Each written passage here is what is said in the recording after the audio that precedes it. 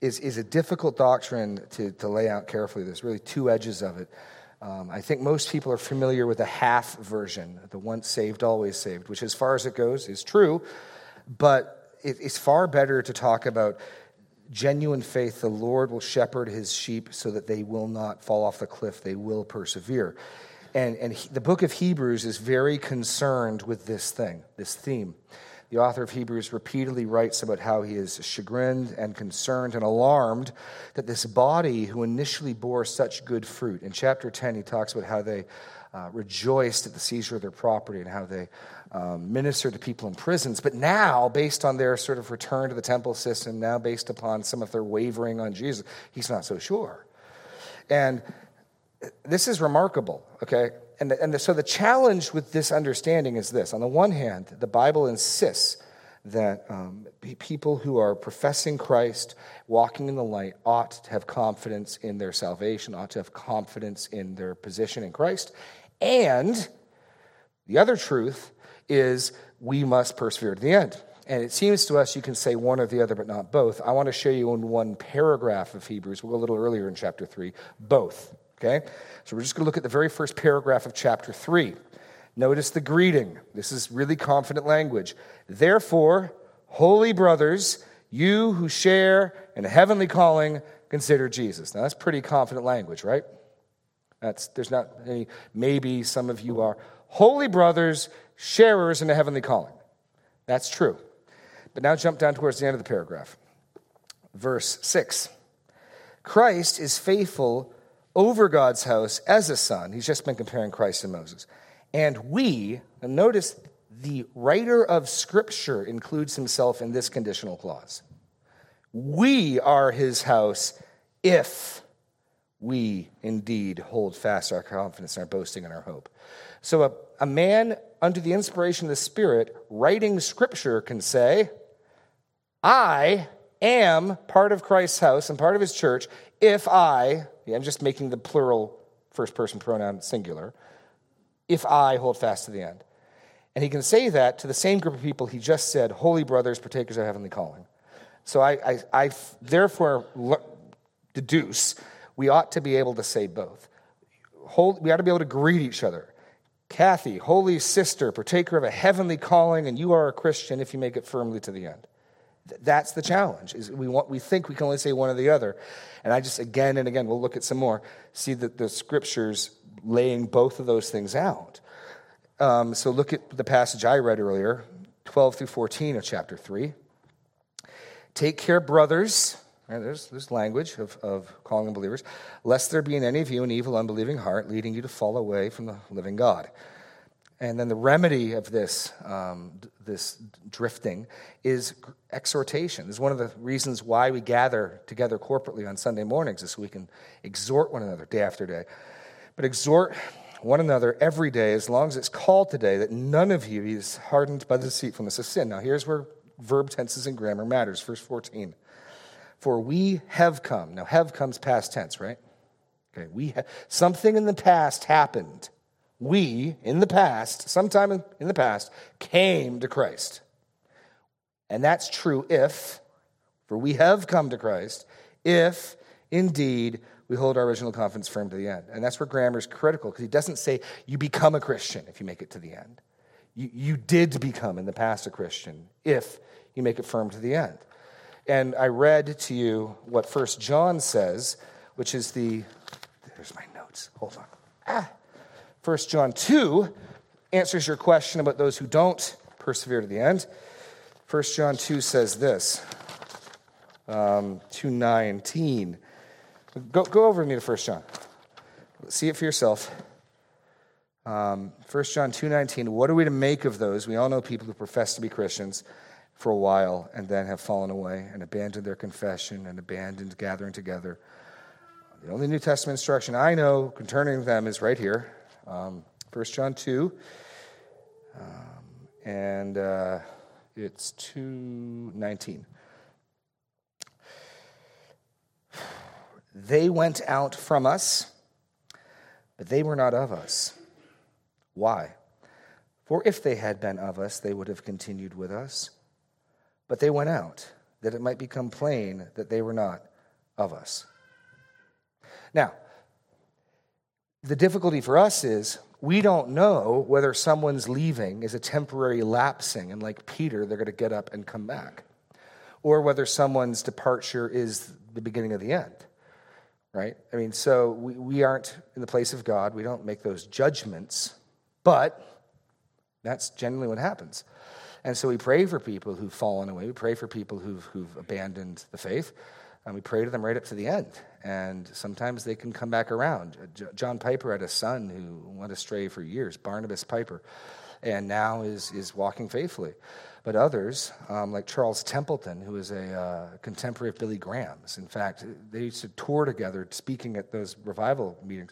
Templeton went, apostatized from the faith, became a sportscaster up in Canada, and to his dying day was an atheist.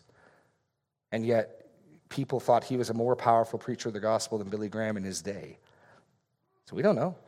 So we pray and we ask God to intercede, but that's at least a framework to interpret what's going on. I mean, which is why I more and more view and think of how God wants me to treat people, not that I know sovereignly. So like, hey, you profess the name of Christ and you give evidence that you're trying to follow after him. Welcome, sister. I'm not worried about it. And if at a certain point somebody stops professing Christ or stops walking after him, I mean, that's ultimately church discipline, is us saying, we're not sure you know the Lord. Now, even then, 2 Thessalonians tells us not to admonish them as an enemy, but warn them as a brother. Even then, 1 Corinthians 5 says we're doing it so that their soul may be saved in the day of Christ. So even under church discipline, we're not saying you're not a Christian. We're saying we have no confidence that you know the Lord, and we're hopeful that this extreme, I would say, mercy snaps you to your senses. But if you continue in unbelief, yeah, you're going to perish. So that's. Did you have more you wanted to ask? So that's just me answering Hebrews 3:12 through 14. Yeah, so I think that so we can have the confidence that he will help us persevere to the end. Yes. Yeah, this is where the sovereignty of God comes in, and this is why historically,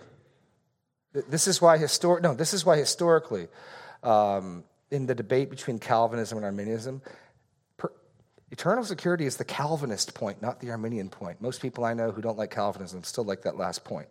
I meet a lot of one-pointers. And whichever name you call, but there's a reason why. If you see ultimately human salvation being ultimately and finally determined by human will, then so is your perseverance ultimately and finally conditioned upon your will. And if you change your will and at some point decide you want to go worship Baal, you're going to hell, right?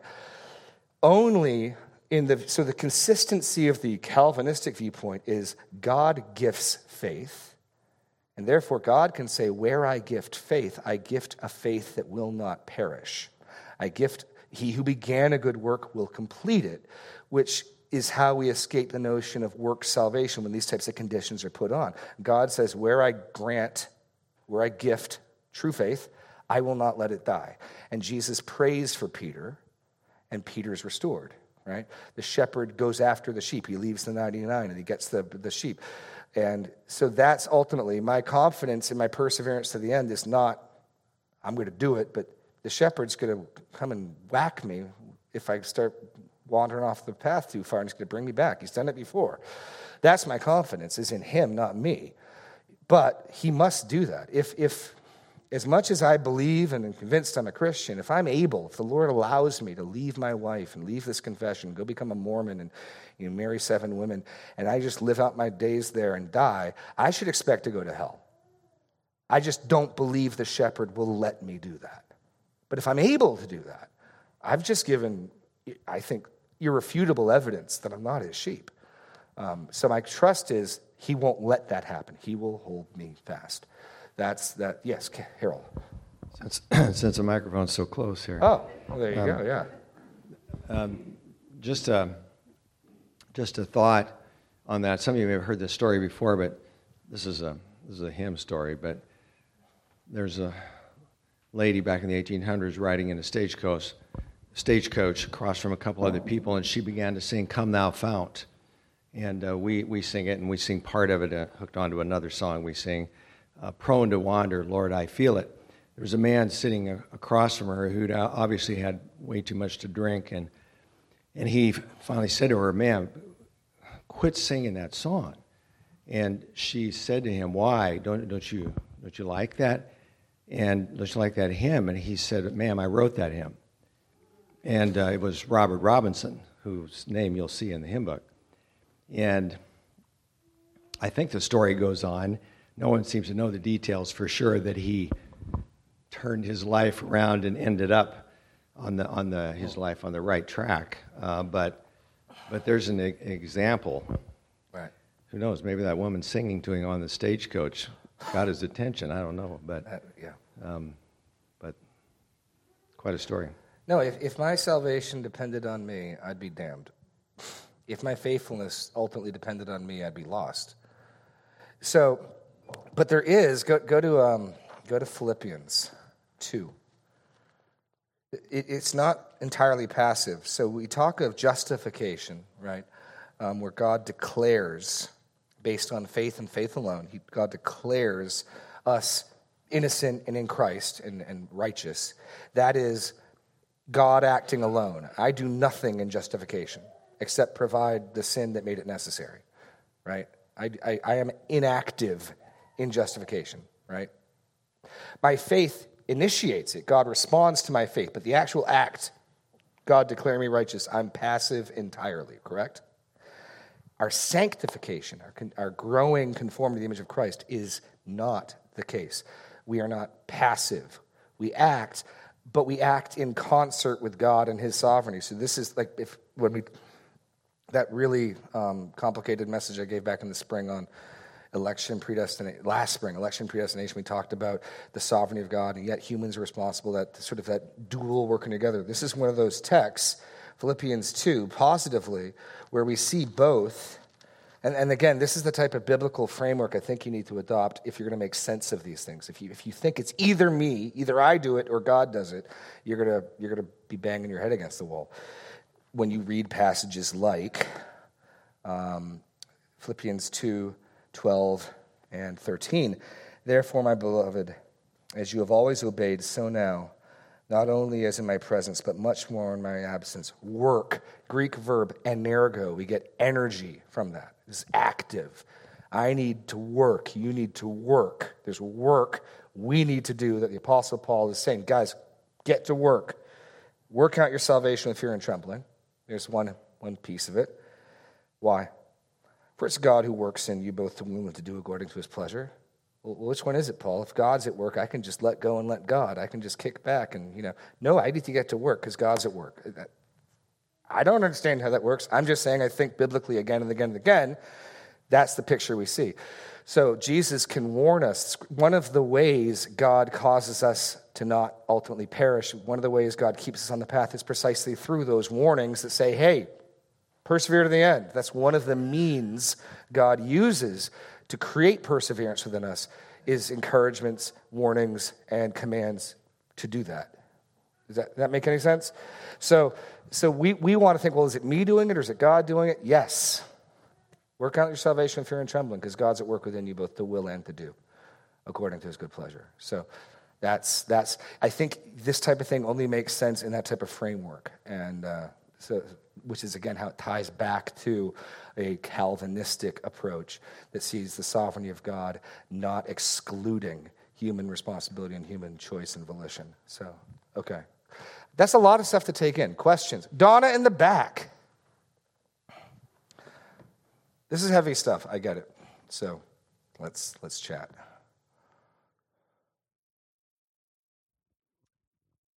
Luke 12:10, I think. Let's see.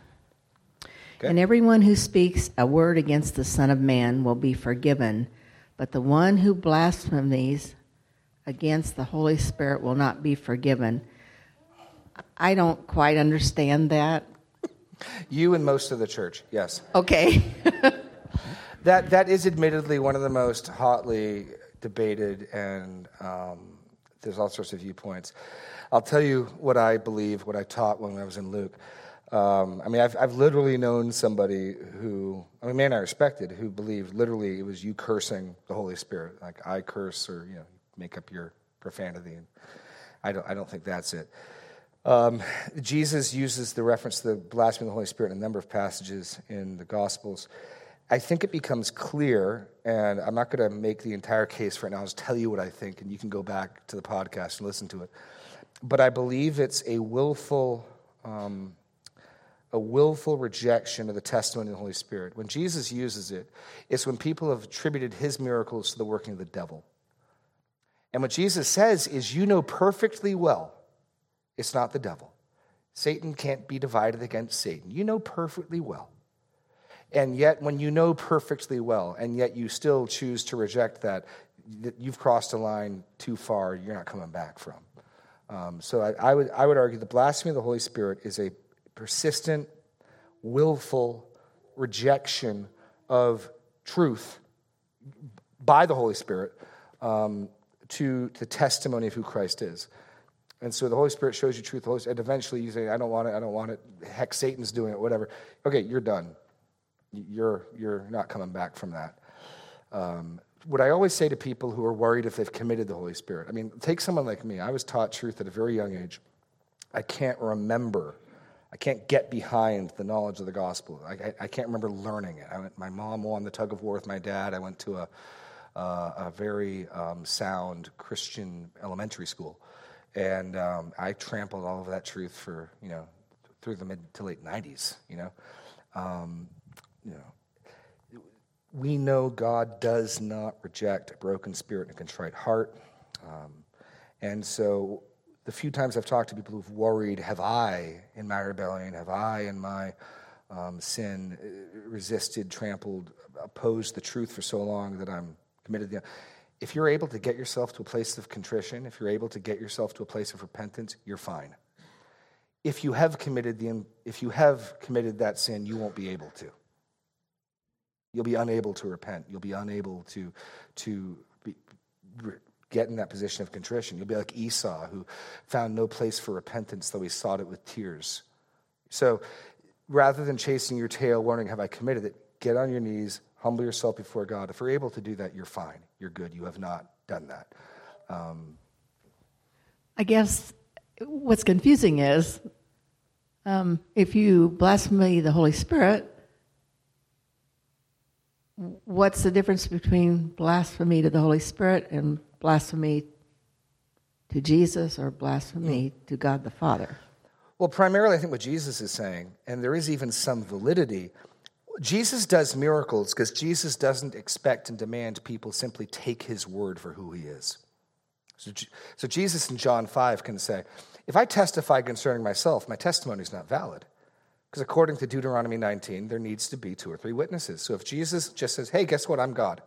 I'm the Son of God. I'm the Messiah. It would be legitimate for people to say, that's not good enough. We need verification. And so Jesus does the miracles he does, and he cites them in John 5. The works that my Father has given me to do, they testify concerning me. And John the Baptist, a man that you recognize as a prophet, he testified concerning me. And 1 John points out that at the baptism of Jesus, God the Father verbally testified concerning him. So now we have the 3 or 4 witnesses we need. Jesus doesn't say, take my word for it, okay?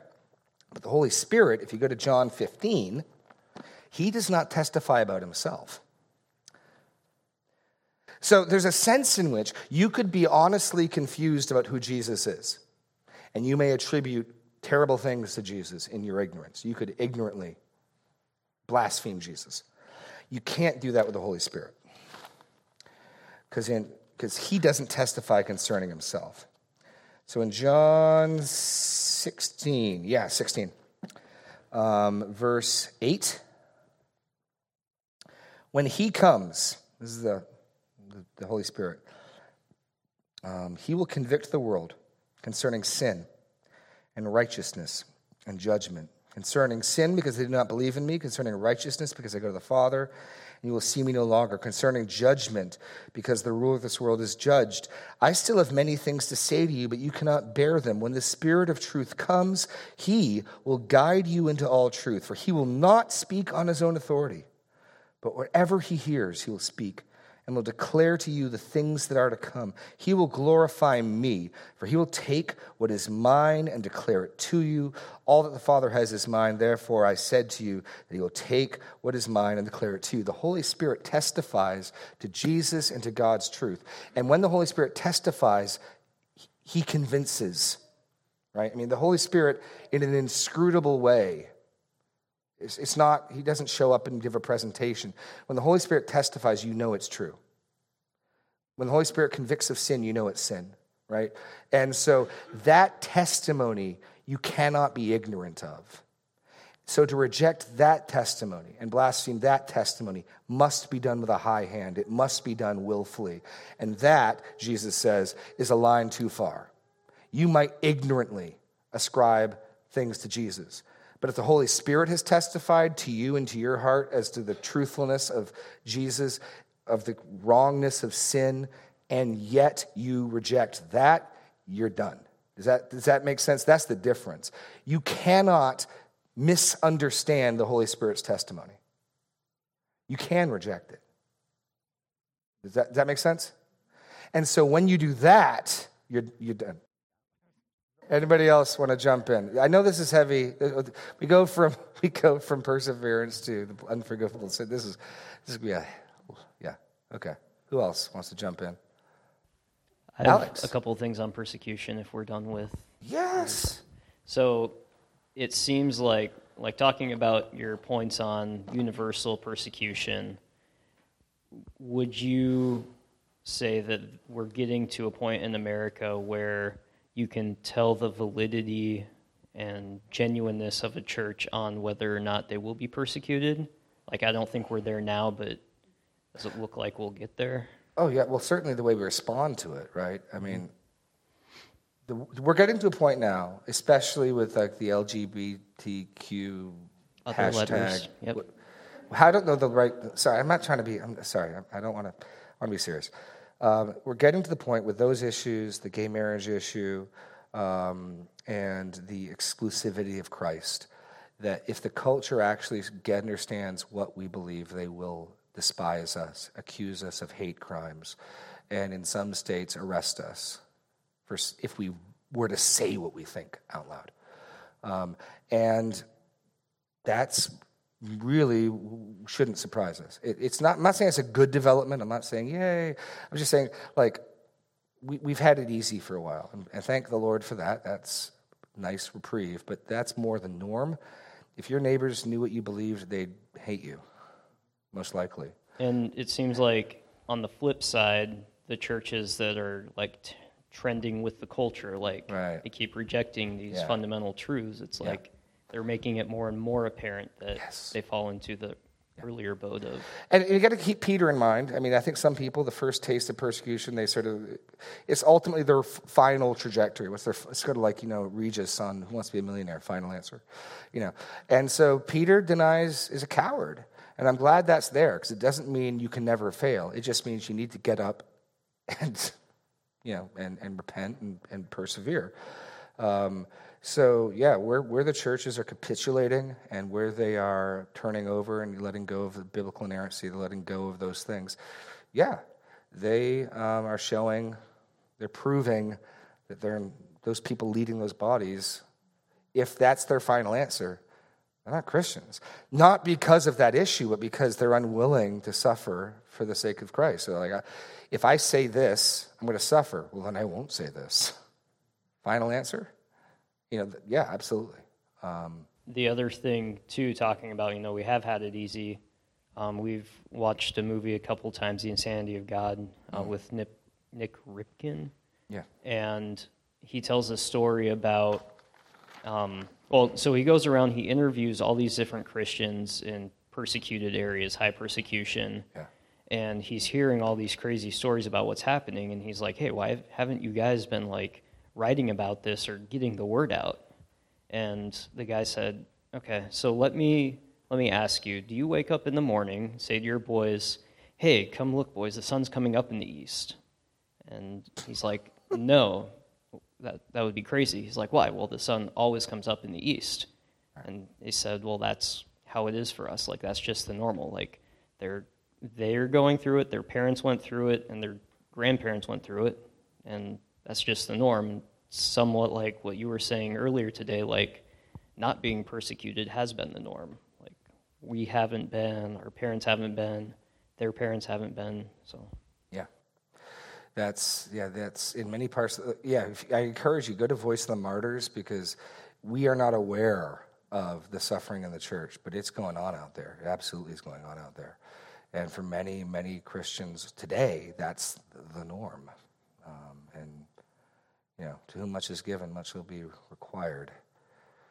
Absolutely. Ooh, Jamie Cook. So, for us comfortable Americans, where's the fine line between standing, proclaiming Christ, and just showing our cards? Does that make sense? Yeah. So, like with peers, with people we work with, our employees, where relationally, where does this go? Well, I think that's where we need wisdom. So Jesus tells us to be as shrewd as vipers and as harmless as doves, right? We have to season our words with salt so that we know how to answer everyone. I don't know if there's a clear, here's 4 principles. I'll say this, we as a church are doing things to try to protect ourselves legally from liability issues. I mean, we don't expect it to last long, but, if it gets us through another round or two, good. And not in any way that we think compromises our testimony, what we believe, but, we're hopefully savvy enough to at least bring in our most obvious open weak spots. So, and I think that's Paul appeals to Caesar, right? I mean, Paul will play the system to his advantage. Yet we want to be careful. And one of the things I'm really thankful about, the leaders of this church, is we've said this, I've heard them say it multiple times, look, if we lose our tax exempt status, so be it. We're not going to voluntarily do that. We're not going to put up a flag hey, guess what? Here's, in case you weren't clear on it, here's what we believe, So there takes some wisdom there, but it's difficult because you need wisdom. There isn't here's your road answer. You want to go more with that, or? You're done? Okay. No, it's difficult. It's difficult. There isn't a pat answer, right? What I think the really simple thing is this: you and I need to be ready in the right time to speak the words of life. And in the right time, that might mean you get fired. In the right time, that might mean persecution. It's, I think, the challenge for people teaching in the public school system. What do you do? I remember when Serene was teaching, and we try to, look, they're not hiring you to evangelize, they're hiring you to teach English. So teach English as best as you can to the glory of God. But look, if some kid comes up and asks you, how can I be you tell them the truth, and you get fired, you get fired. If somebody comes up and says, what must I do to be saved? You don't say, talk to me after I get off work. At least that was the decision we made, right? But yet, it would have been, I think, wrong for Serena to subvert what they're paying her to do. They're not paying her to evangelize. They're paying her to train them in English and other stuff and not do that, right? So again, it takes wisdom and it takes alertness so that you're neither copping out nor intentionally picking a fight. I mean, people can hate you not for the sake of Christ. The Westboro Baptist is legitimately hated, not for the sake of Christ, but for some of these issues and things they get into. So that's the other challenge. It can be easy. Well, of course, they don't like me. No, it's just you're a jerk, and so we got to be careful for that as well. It's a whole balancing act. It's tough. It's really tough. Yes, Deb, microphone. Hold on, Deb, microphone. So is this one of the basic areas that we were talking about this morning when Jesus says, don't try and plan in advance, just be ready. And I'll give you the words that you're supposed to say at the time. Yeah, absolutely. Absolutely. What's really fascinating, if you read any church history, our men's group went through if you want to try to read a little church history, the best thing I'm aware of that's bigger than a coffee table book, but smaller than an 8-volume set, is Justo Gonzalez's The Story of Christianity. It's a 2-volume set. And it's readable. You could make a point of in a year trying to read it. You can read 15 pages a week or something and just work your way through it. And our men's group did. One of the things that was remarkable in it, they also have it on Audible. If you do Audible, it's fascinating stuff. But the early church was convinced, because of promises like these, that that martyrdom, and remember the word martyr just means witness. Witness, but frequently to be a witness meant to die, because if you were going to witness and not back down, they'd usually put you to death. Was like the highest calling. In fact, the origin of the whole Catholic deal with saints and stuff actually makes sense. They'd celebrate those who were faithful unto death. They'd celebrate those who were martyrs, who were witnesses. And on the year anniversary of their witness, they'd go and celebrate communion where they died, where they were killed. That sounds like a good enough tradition to me. Over time, it gets associated that if you have some relic or some piece from them, there's an extra blessing. But the original of these, from remembering the saints, was, hey, it's been a year since Bob was faithful unto death. Let's go celebrate the Lord's table. Let's do it. Why don't we do it where they killed Bob, in memory of Bob? And that's cool. That's how that started. And so they actually were people putting themselves forward, volunteering. This gets to your question. And the early church believed that if you presumptuously tried to get martyred, that Christ would not stand with you. And so there's actually, you can read through it. They fully believe it. So on the one hand, the highest calling, the greatest honor God could bestow upon his children would be martyrdom. And yet you don't dare take that upon yourself. Because they understood that unless God gave the grace, you weren't going to stand, you weren't going to be faithful, you weren't going to make it. So people would literally jump forward, I'm a Christian too, and by and large, those guys would recant. That was it was just really interesting to read. A very, like you were saying, where's Alex? There's Alex. A very different paradigm. Of course that's the case. Persecution is the case. And there are actually people hoping to be martyred, hoping that God might give them that blessing. I mean, read even Paul or the book of Acts. When they beat Peter and John, they rejoiced. I mean, Jesus says things like, when people persecute, rejoice in that day. And we're like, yeah, right. That's exactly what Peter and John did when they released them after flogging them. They rejoiced for being counted worthy to suffer for the sake of the name. Like, these guys didn't take that as hyperbolic. Biblically, though, and on the other side, you don't see a lot of examples of people just saying, hey, I'm a witness, kill me. Like, you see people like, oh, hey, they're starting a riot. Let's go to the next town. Like, let's get out of that. Oh, no, and Makes Paul, sense. and this gets back to even, again, your question about shrewdness. Paul was lowered, there's times where Paul was lowered by a basket out a window, and there were times where Paul didn't go anywhere. And again, it gets back to, I think, much more complicated issues. When to avoid persecution, and when, look, if we leave, people are going to conclude that the Christians were cowards, and we didn't, and like when everything after 9/11 went down in Israel, a ton, I'm not saying they shouldn't have, but a ton of the missionaries and Christian pastors, they fled. And a friend of mine's dad didn't, and his whole mentality was like, look, we got to show them that what we believe is bigger and stronger than persecution. And I'm not saying everyone shouldn't. Paul doesn't always lean into persecution. He flees it at times. And other times he absolutely leans into it. I mean, when he appeals to Caesar, we're told flat out by Felix, he would have been released if he hadn't appealed to Caesar. It seems like, though, there comes a time, like, in your life, like the people that you rub shoulders with every single day for multiple years, if they don't know anything about what you believe at the end of years and years, it's like, okay, maybe we would have opportunities to be more bold. I know I was talking to one of my coworkers who I worked with every day for months and months and months, and we were talking about denominations and stuff, and he knew I was E-free, but that was about it. And he's like, yeah, I really like that idea because, evangelizing and trying to convince people, I just don't like that. It's like, you think that evangelical free means free from evangelism. And that was just a slap in the face to me, because it's like, so.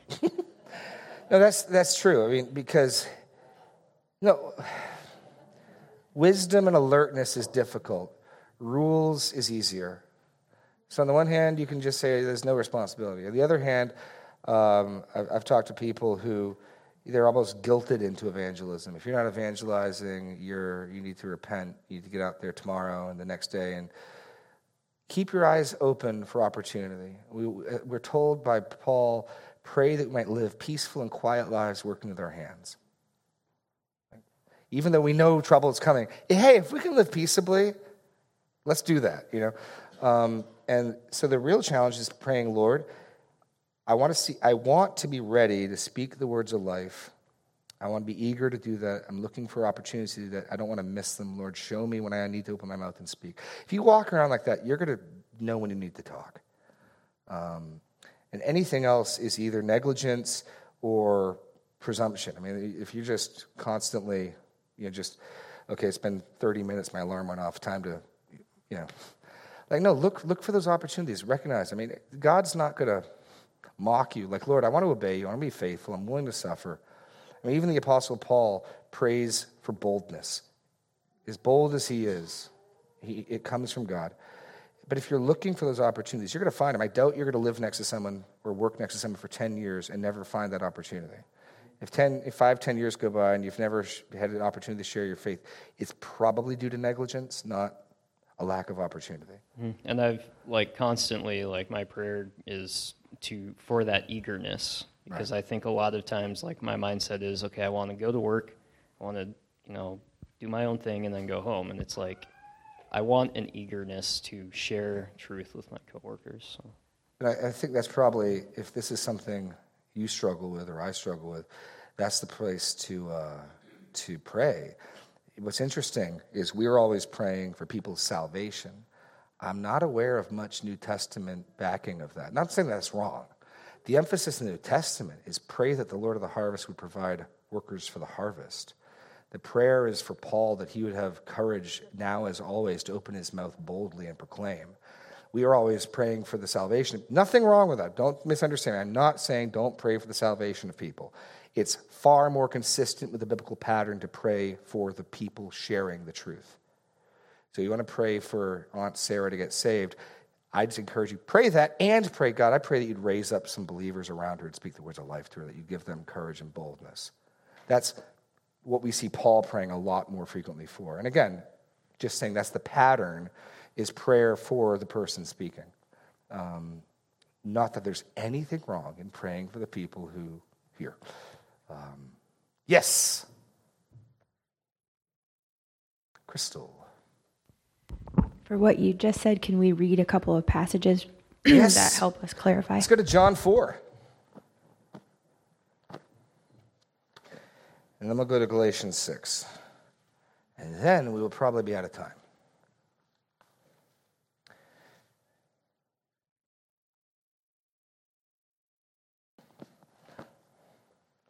So in John 4, Jesus' disciples go to get some food, and Jesus, in the meantime, brings the woman by the well to faith. And when they come back, they're a little confused. Verse 27. Just then his disciples came back. They marveled that he was talking to the woman. But no one said, "What do you seek?" or "Why are you talking to her?" So the woman left her water jar, and went away into town and said to the people, "Come see a man who told me all that I ever did. Can this be the Christ?" They went out of the town and were coming to him. Meanwhile, the disciples were urging him, saying, "Rabbi, eat." But he said to them, "I have food to eat that you do not know about." So the disciples said to one another, "Has someone brought him something to eat?" Jesus said to them, "My food is to do the will of him who sent me and to accomplish his work. Do you not say, 'There are yet 4 months, then comes the harvest'? Look, I tell you, lift up your eyes and see that the fields are white for harvest." And what he's, I think, saying is, you guys didn't see in this woman at the well an opportunity for evangelism. If you'll open your eyes, there are ripe fields ready for harvest all around you. Lift up your eyes, see that the fields are white for harvest. Already the one who reaps is receiving wages and gathering fruit for eternal life, so that the sower and the reaper may rejoice together. For there the saying holds true, one sows and the other reaps. I sent you to reap that for which you did not labor. Others have labored, and you have entered into their labor. Many Samaritans from the town believed because of the woman's testimony. So when the Samaritans came, where does Jesus say, pray to the Lord of the harvest? Come on, I thought that was there. No? Luke 10. Good man. Thank you. Okay. Luke 10. I'm really surprised that wasn't there. Luke 10. Can you narrow it down any more than that, Mitchell? If you're going to give us the chapter, can't you at least give us the verse? Verse 2. Okay. After this, the Lord appointed 72 others and sent them on ahead of him, 2 by 2, into every town and place where he himself was about to go. And he said to them, the harvest is plentiful, but the laborers are few. Therefore, pray earnestly for the Lord of the harvest to send out laborers into his harvest. Go your way. Behold, I am sending you out as lambs. So there's the command. Not that there's anything wrong in praying that people in Galatia and Bithynia would come to faith, but the Lord's instruction is pray for witnesses. It also tends to shift the responsibility back to us. It's, Lord, somehow, not through me, somehow, could you save Aunt Sally? Lord, could you give somebody the opportunity and the wisdom and the courage to speak the truth to Aunt Sally? Well, that might then all of a sudden involve me, right? Yeah. So Galatians 6, and we'll call it a morning. And I get encouraged by this because you read Paul's opening thesis in Romans, I am not ashamed of the gospel, for it is the power of God unto salvation for all who believe. I thought, no, it's Ephesians. Wow, I'm all over the place. Ephesians, 6, not Galatians 6. So next book over, Ephesians 6. And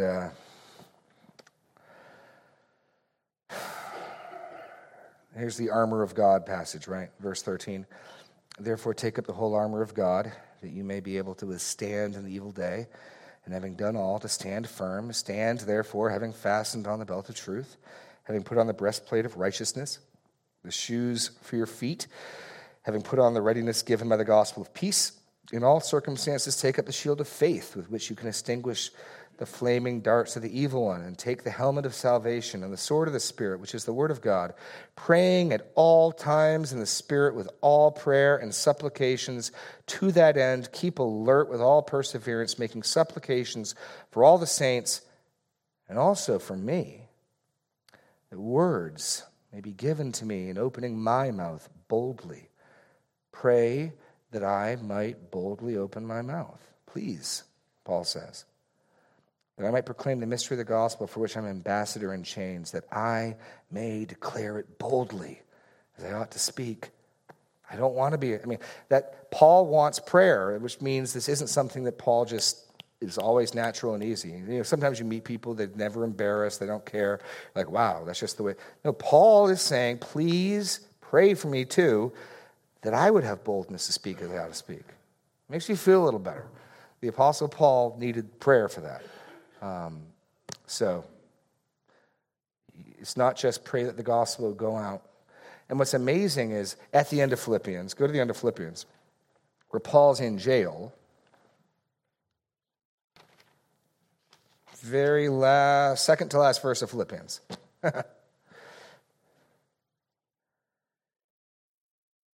And again, we see God's purposes even in, you think about it, the Apostle Paul, the apostle to the Gentiles, who wants to get to Spain, and he spends years in a Roman prison, benched. And in that context, others are preaching the gospel just to make him feel bad and look bad, he says in chapter 1. And yet, look what God accomplishes through that.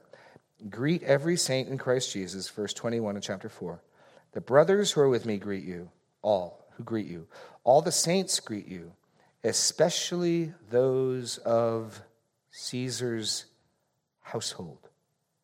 How do you think the gospel got into Caesar's household? Because Paul appealed to Caesar and was in jail in Rome. That's how.